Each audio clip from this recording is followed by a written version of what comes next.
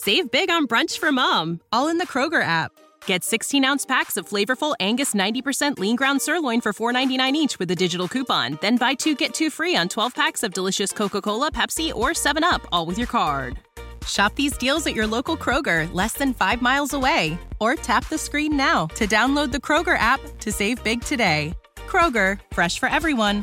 Prices and product availability subject to change. Restrictions apply. See site for details.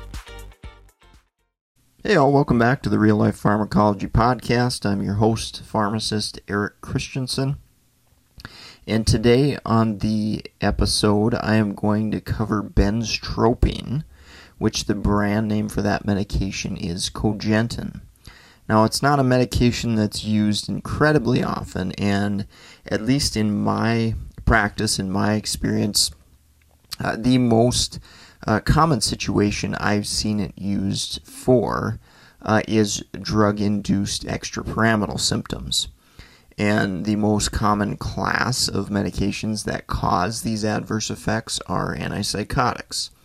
So these can be, antipsychotics can obviously be super helpful in patients with schizophrenia, for example, in reducing, psychosis, hallucinations, delusions, things of that nature. However, they can cause these movement adverse effects, which are called extrapyramidal symptoms. And so benztropine can be used to help manage this adverse effect. Now, I do want to caution that the drug is not really intended to be used for prophylaxis. So, for instance, we don't give, risperidone and automatically give benztropine with it. We actually wait generally for these patients to develop these adverse effects, and sometimes they don't have extrapyramidal symptoms.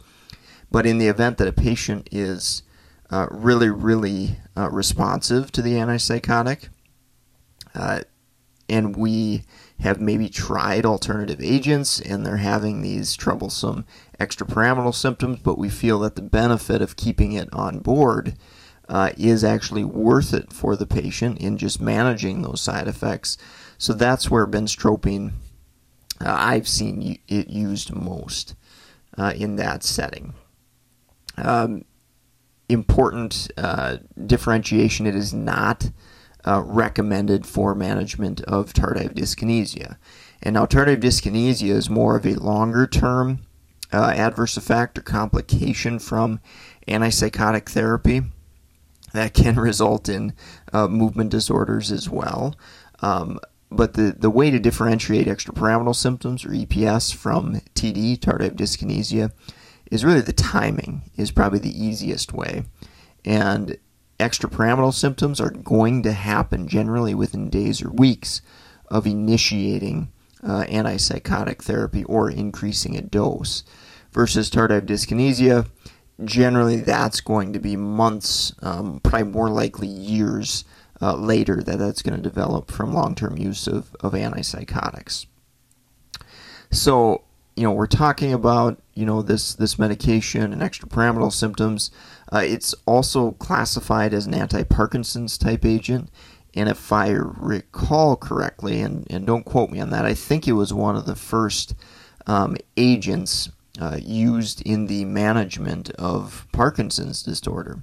And there's the thought with Parkinson's that there's kind of this disequilibrium between dopamine and acetylcholine, and this drug is an anticholinergic medication. So its anticholinergic activity basically blocks the action of acetylcholine, which again is thought to kind of play a role in Parkinson's. Dopamine is generally the first neurotransmitter that we think about with Parkinson's, because we certainly give Sinemet. We replace dopamine basically, and go listen to that podcast if you want more information on that drug specifically. But just remember that kind of potential for acetylcholine to play a role there as well.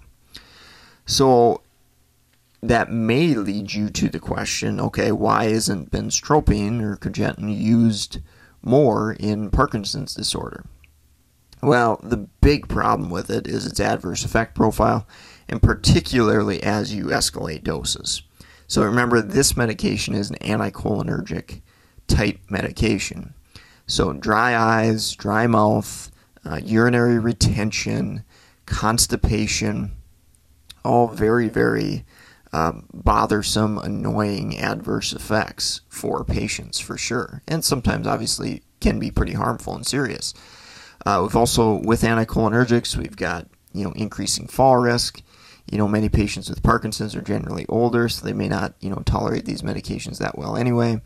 It can contribute to confusion, dementia-type symptoms, delirium. And so these drugs are tough to take, especially maybe at higher doses.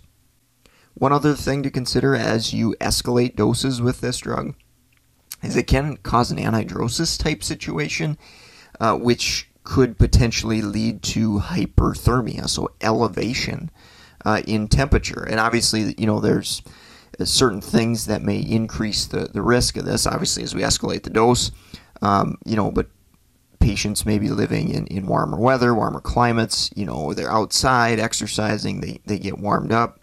Alcoholic type patients may be at, water deficit, may be able to less respond better to temperature changes. Same thing with elderly. Their body may not adapt quite as well, and they may be more intolerant to that potential adverse effect. Rarely, you may see some changes in heart rate, particularly as we escalate doses. I always think about, atropine being used to help in a bradycardia situation. Atropine is an anticholinergic drug, so any anticholinergic can potentially cause this. Generally in most anticholinergics, we're using lower doses, and it's probably not an issue. But I do want to mention it just in case you've got a patient on a large number of anticholinergics. Maybe they're sensitive to tachycardia for some other reason as well. Let's take a quick break, and I'll finish up on drug interactions after the break here. If you enjoy the podcast, want to support the podcast, go visit meded101.com/store. Great books for everyone. If you're a nurse practitioner, physician, med student, pharmacist, of course, definitely go check out the resources there. We've got books with clinical pearls, drug interactions, case studies, and also we've got a agreement with Audible where you can get your first book for free. So if you want to test it out, get 6-8 hours of free content, definitely go follow the link there at meded101.com/store. If you're a pharmacist specifically, pharmacy student, check out our NAPLEX content, BCPS, BCACP, BCGP, and medication therapy management certification study materials now as well. So all at meded101.com/store, and thanks for the support. All right, finishing up on drug interactions, I think the first thing I think about when I think about an anticholinergic medication, in this case benztropine, and other drug interactions, is I think about the anticholinergic effect. And you may hear that term anticholinergic load. And I think about patients who are taking other medications that may have anticholinergic effects. So, for instance, one of the most common medications I see patients take, particularly geriatric patients, is Benadryl or diphenhydramine for sleep, and that could certainly have additive anticholinergic effects: dry mouth, dry eyes, confusion, so on and so forth. Other medications, so respiratory anticholinergics, I think about ipratropium, maybe tiotropium. There's definitely others in that class as well. But think about those. Generally, they don't have as much for systemic adverse effects, but probably the most common one I see, kind of additive if a patient's already on anticholinergics, is dry mouth, certainly, because these drugs are inhaled, and certainly around the mouth area they can certainly have good activity there, or negative activity, maybe I should say, at causing that dry mouth.